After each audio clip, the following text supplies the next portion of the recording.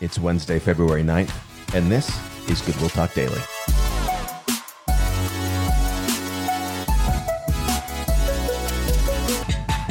It's great to be back with you again this morning. We are in 2 Timothy chapter 1, and I'm going to read for us a sentence that begins in verse 12.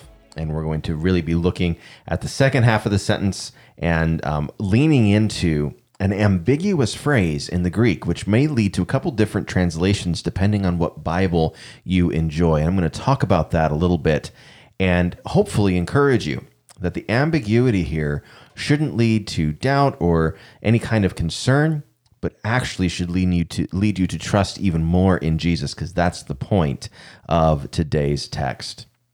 2 Timothy chapter 1, the end of verse 12. But I am not ashamed, for I know whom I have believed, and I am convinced that he is able to guard until that day what has been entrusted to me.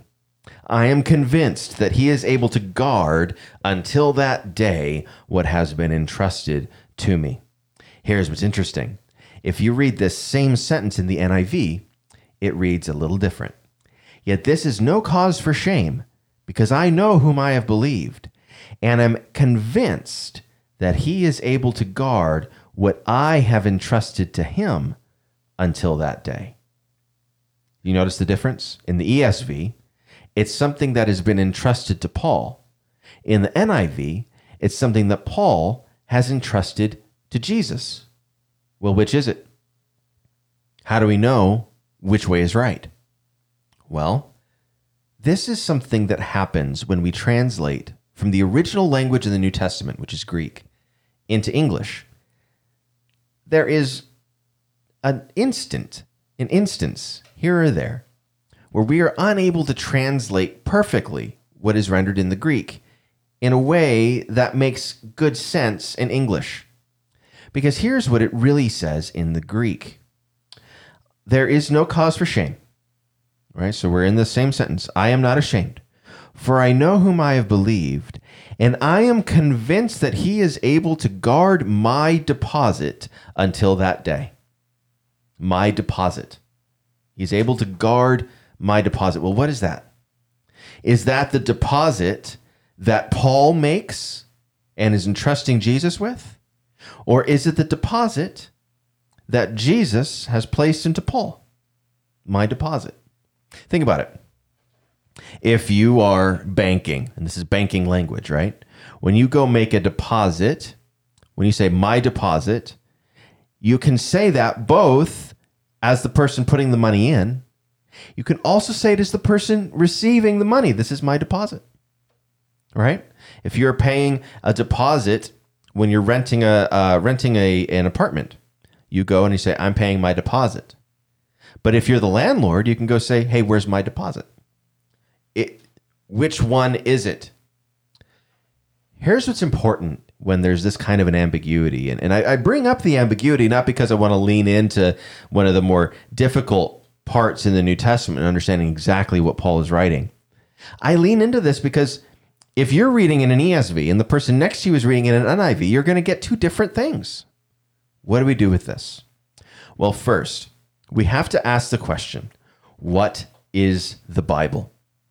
What is the Bible? Well, the Bible is God's word to us. It is God speaking to us through his word in a direct way. It is his revelation to his people through human authors.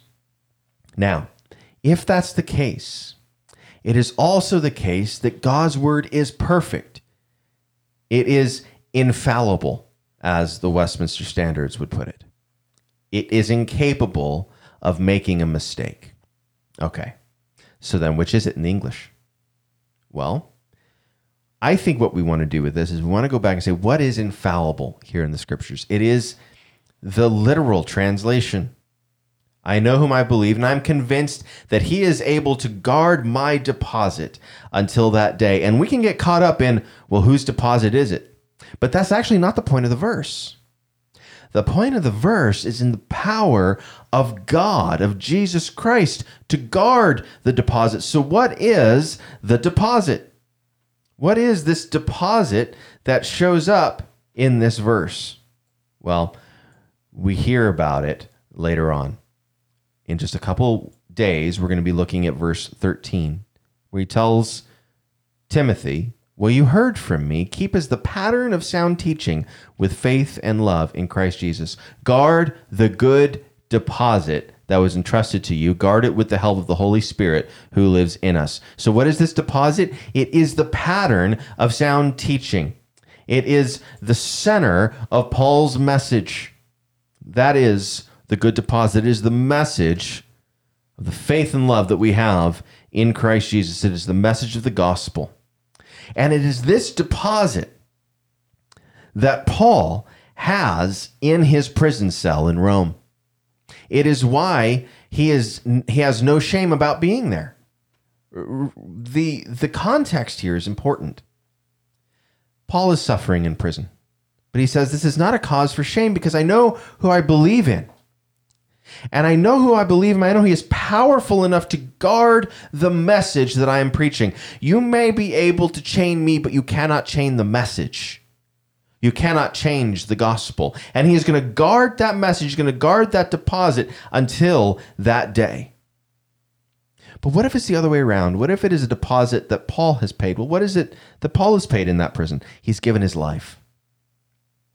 Paul has given his life to the proclamation of the gospel, and he is confident that Jesus can guard that deposit until the final day. Paul has not lived a meaningless life.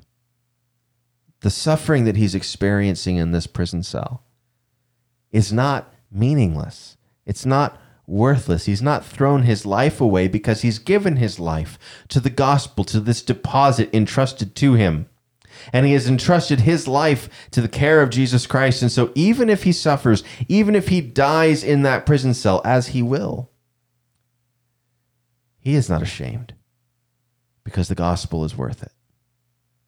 Because he trusts that Jesus can guard him, can guard his life until the final day when Jesus will return and establish his kingdom on earth as it is in heaven.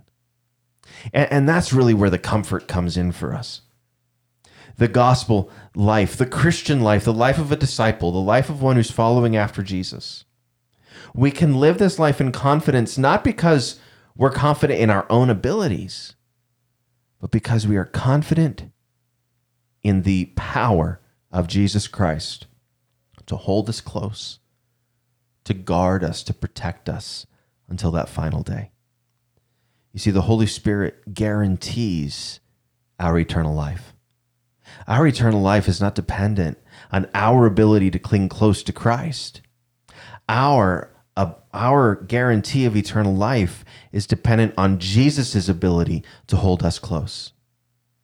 We are faithless so often, aren't we? How often do we sin? How often do we doubt? How often do we turn away? If our salvation, our eternal destiny was dependent on our strength to be faithful, well, then we would all be lost. But here's what Paul tells Timothy. While sitting in a prison cell, he says, "My confidence is not in me.